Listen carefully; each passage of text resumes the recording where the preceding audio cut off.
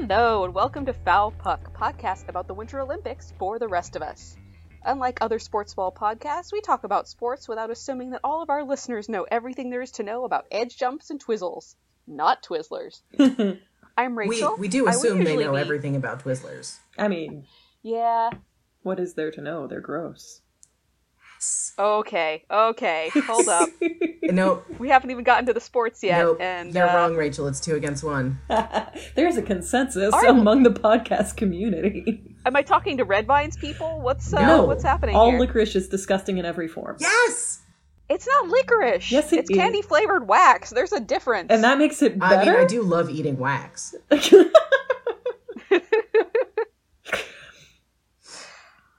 All right, well, normally I'd talk at you about baseball, but today we are going to talk about Olympic figure skating, continuing our series leading up to the Winter Olympics, or possibly during the Winter Olympics. We'll see. All right, Nancy is going to be our figure skating, not expert. What term would you like, Nancy? Hobbyist? Hobbyist is good. That works. You have watched a lot of anime about figure skating, so... Well, and I've watched a lot of figure skating, too. I haven't actually watched that much anime about figure skating. There's not that much of it in existence. What there is... Well, you probably watched, of what exists, you probably watched a great proportion of it. I honestly have no idea how much exists. Do I need to tell you to focus here? Please. Probably. It's been that kind of day. Anyway... Figure skating is a thing that I have watched. I used to watch it as a kid, and then I didn't watch it for a long time because we didn't have, any sort of cable, and I wasn't paying attention to sports. And then I started watching it again in the last few years, and it's fun. I enjoy it. And there are 4 types of it in the Olympics. Kind of a 5th one, but mostly 4. So we're going to do the Reader's Digest annotated version of those, and So... The 4 types are men's, women's, pairs, and ice dance. I think most people are probably most familiar with men's singles and women's singles. You get one person out on the ice. They do a pair. You have 2 routines. All types of it have 2 routines. And you get scored based on your technicalities, what you did, how well you did it, and then also on your presentation. So your interpretation, your movement, that sort of thing. You compete head to head and come out with first, second, third, gold, silver, and bronze. So that's and fourth. And fourth. And presumably many other numbers too. So that's sort of, when we think of the famous figure skaters, typically you're thinking of men's and women's single skaters. Pair skating is rather similar to men's and women's single skating. You still have to do jumps as one of the main technical components. There's still a lot of spins.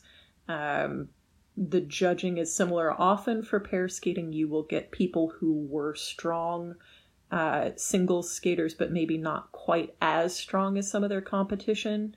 And then they pull them fairly early and train them with a partner, and they go on to do pair skating.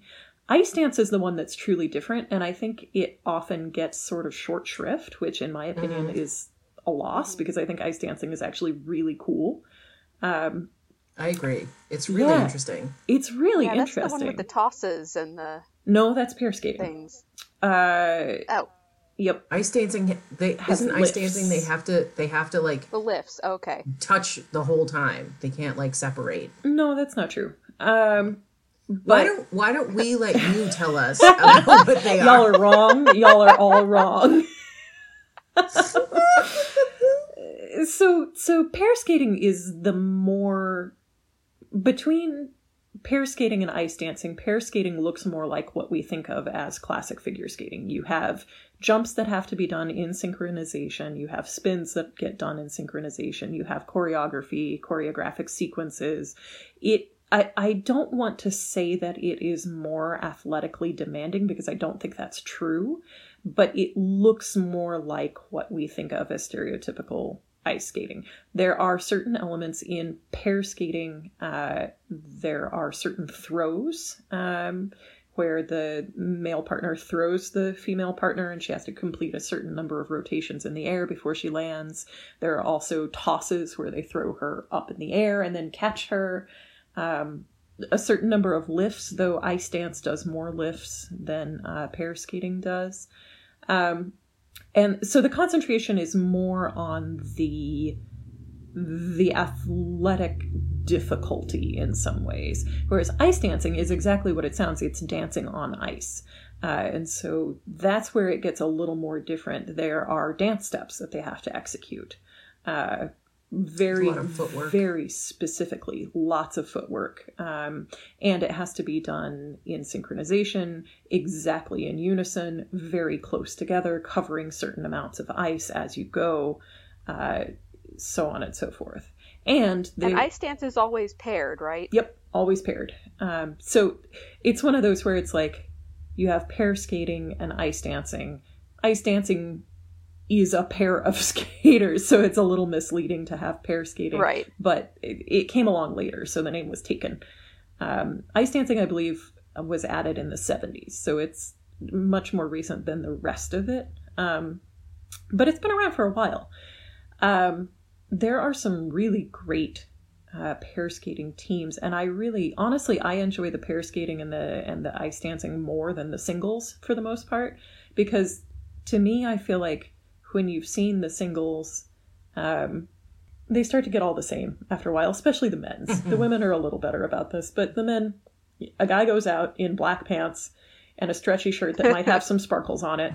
He does a whole bunch of jumps, and if he doesn't fall, he gets a good number, right? Like, there are some exceptions to this. There are some true artists, Yuzuru Hanyu, Nathan Chen among them, Jason Bates. I'm so bad with names, you guys. But truly, their costumes are all the same. Truly, their costumes are all the same. Yeah, and the routines get real samey, too. So, barring a few who are really good at distinguishing themselves from the pack, it gets boring, frankly, to me. Women's likewise, you get a few more women who are a little bit better. If nothing else, the costumes are more colorful. But with the pairs and the ice dancers, you start to get a real sense of personality for the couples, and so you get a lot more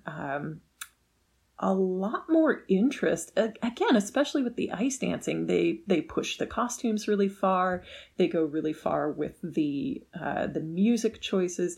When I was watching last year, there was, I want to say, a French ice dance team that was doing like this super disco set, which, like, I do not enjoy disco, but they rolled out looking like they'd climbed out of Saturday Night Fever and like full on discoed across the ice, and like they sold it. I was completely on board. I was like, I hate this song, but this is amazing, So if you've never tried ice dancing, I recommend it. In terms of competition, as I said, all four disciplines have two performances. So you have, for the men's and women's, you have the long and the short. And some of the terms have changed, so I may be a little out of date in my terminology. I think now they're calling it the short program and the free program, which I believe is also the same for pair skating. Basically, one is longer and one is shorter. And then but they don't call them that. Yeah, I guess not. Well, they definitely still call one the short program. Short program, yeah. I think the other one is now called the free program. Ice dancing has the rhythm dance and the free dance. So it's a little bit different, but the result is still the same. One is longer, one is shorter. You pick a piece of music, you attempt to do X number of bits of choreography and technical elements, and then at the end you get judged. You get two scores. One is a technical score and one is a presentation score. And the technical score looks at what you successfully did or did not do in terms of technical elements, so jumps, spins, in the case of pairs and ice dance, lifts, throws, that sort of thing. And then presentation is about kind of how well you sold it, but it's meant to be the artistic element. Are you doing artistry on the ice? So especially with young skaters, this is where they can really get hurt, because you can learn to jump pretty young. And if you've got a little prodigy, they can do it real well, but they don't really have the experience to sell themselves on the ice yet, right? Like they don't really have the flow and the elegance. One of the things that I think is really interesting with ice dance too is that because it's less hard on the body, it's less hard on your joints because there's less jumping, less throwing. Okay. You get performers who can be older, up to like their 20s. Well, up into their 30s and even 40s, actually. Wow. Yeah, so, our age. Watch your mouth.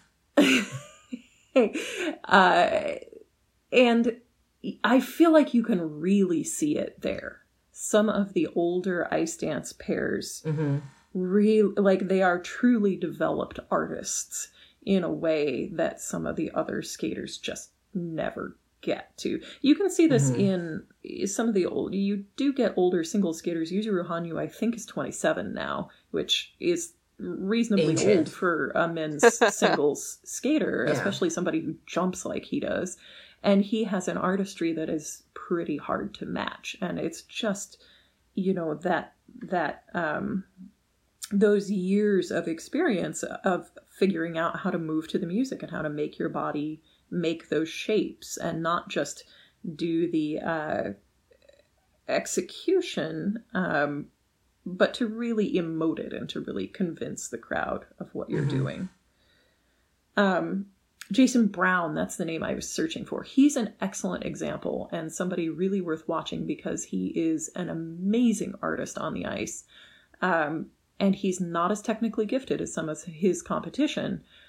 He can't do as many of the quads as some of the other guys do, but he is such a brilliant artist that he has stayed right up in the top ranks in spite of not having that huge technical score. So it can be done. I am not really going to go into who to watch at the Olympics because there's a plague on and people are dropping like flies. So we are currently watching the U.S. National Championships, and as of today, another, I think, 3 skaters have had to pull out because they tested positive just today, so they're not going to finish competing at nationals. There are great figure skaters currently in all of the disciplines. I don't know who of them you may or may not see, and I'm not going to speculate. Wow. So normally the teams would be set by now, right? We'd know who was, like, even though their competition's still going on. Not necessarily. Not necessarily. Oh, okay. Yeah, you usually have a fairly good sense. Each country sends between 1 and 3 teams, depending on how they've been doing in other competitions in the past year.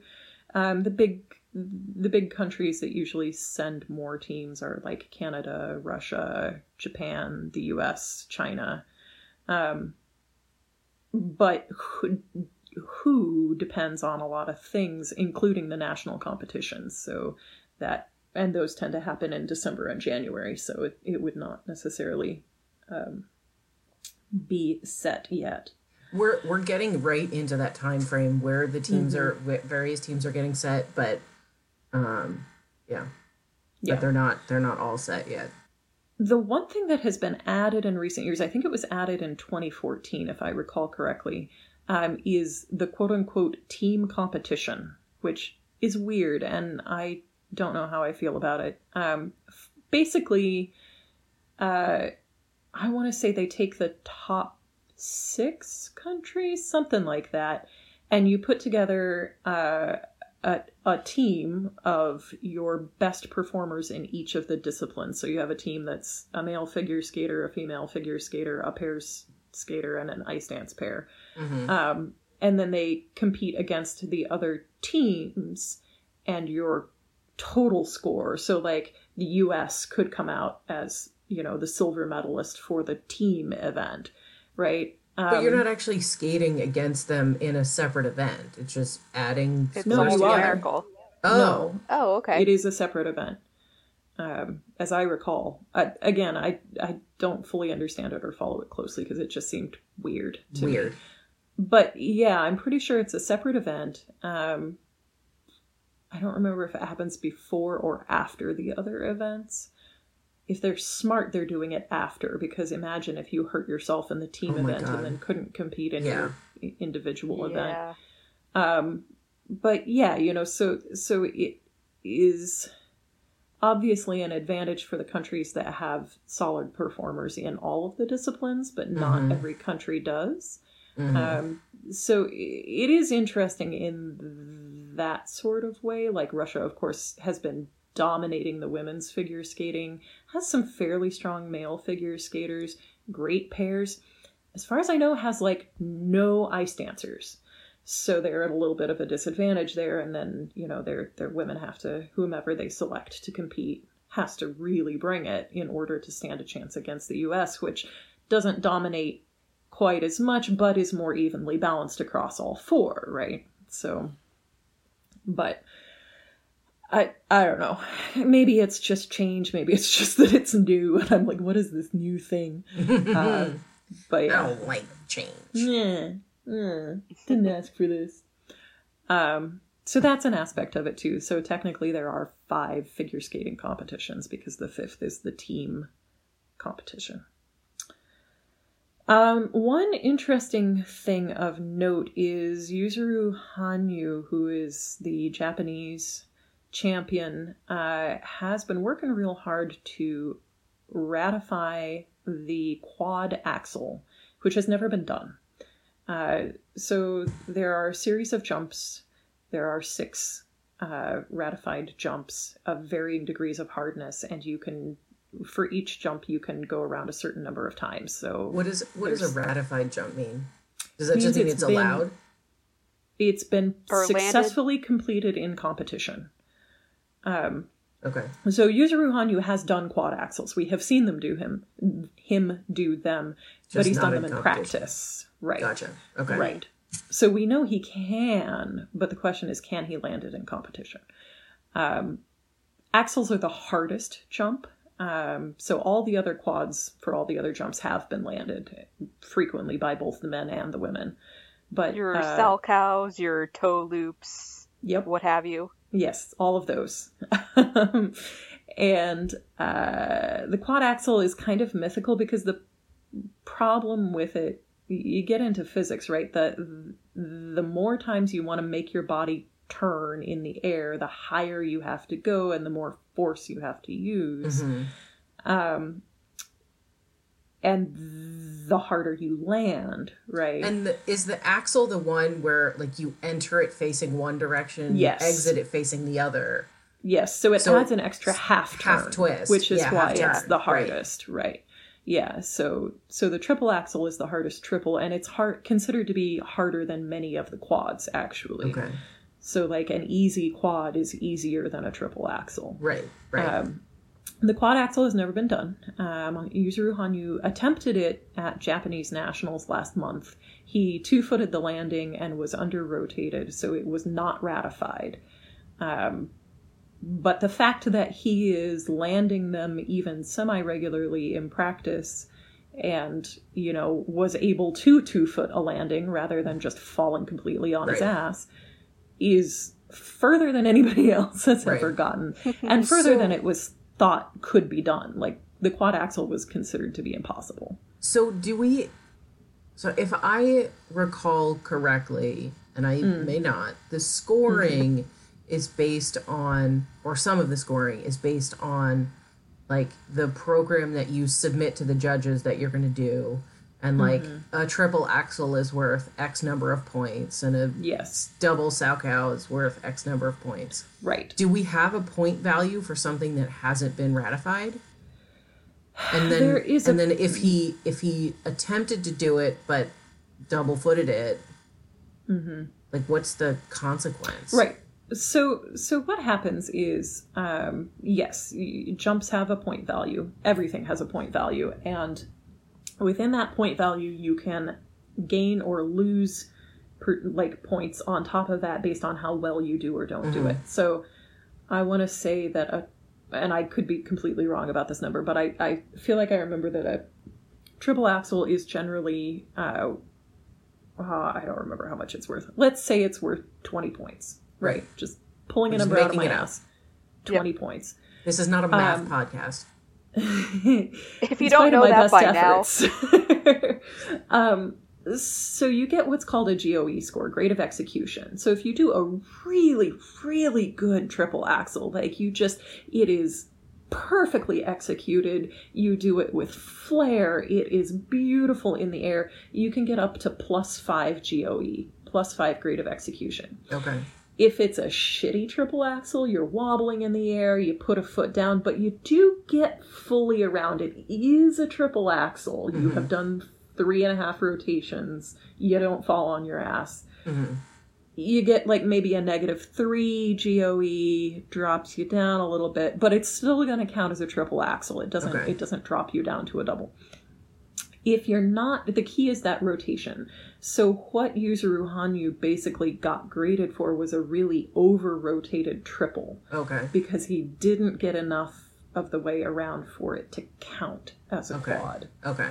So he was trying for it. It was clear that was what he was doing, but he didn't get it far enough for it to count. Right. Okay. Yeah. That makes sense.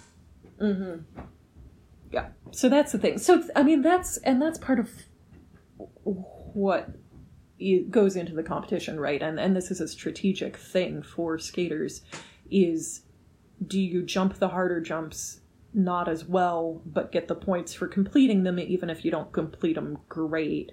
Right. Or do you stick to what you can do really well and you know you can do it, and then you really focus on selling it, right? Well, and then there's that whole thing, like, do you front load your routine with your jumps when you're fresh?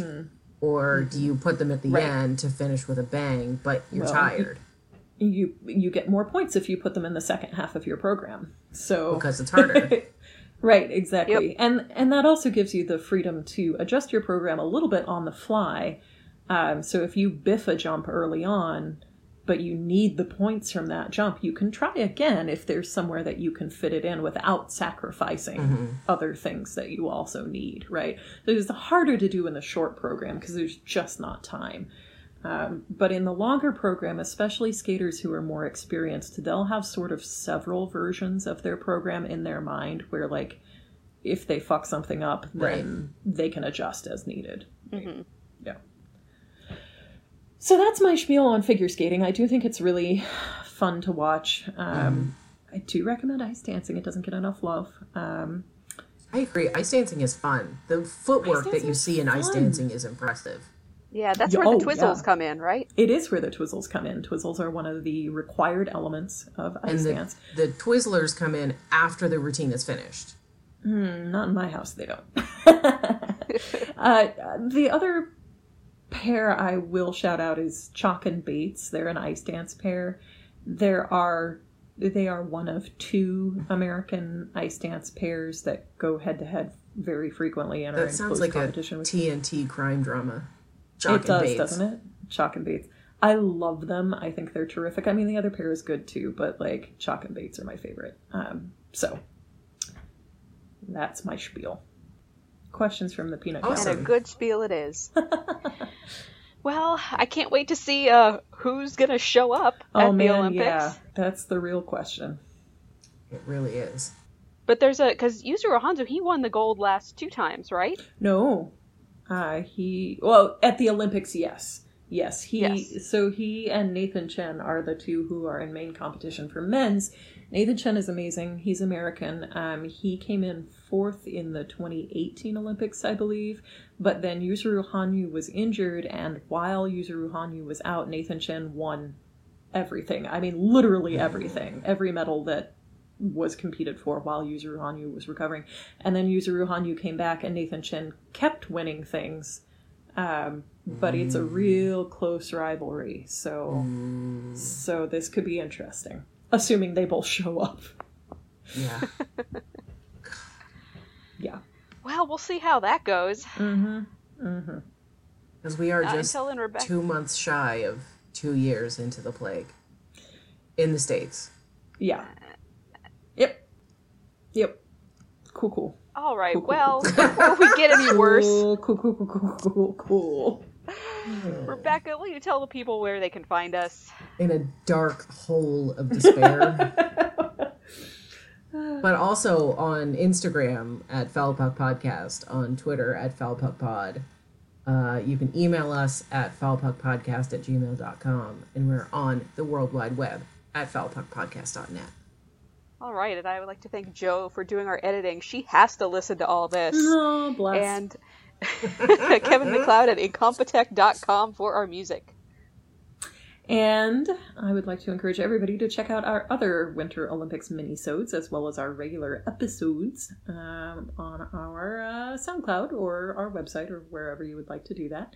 And tell your friends, tell your neighbors, tell your fellow sports enthusiasts, because we're going to be breaking down all of the Winter Olympic sports in hopes of improving your viewing experience, assuming that the Olympics go forward. Yes, assuming that it happens. Mm-hmm. All right. Well, get your Twizzlers and get ready. We'll see you next time.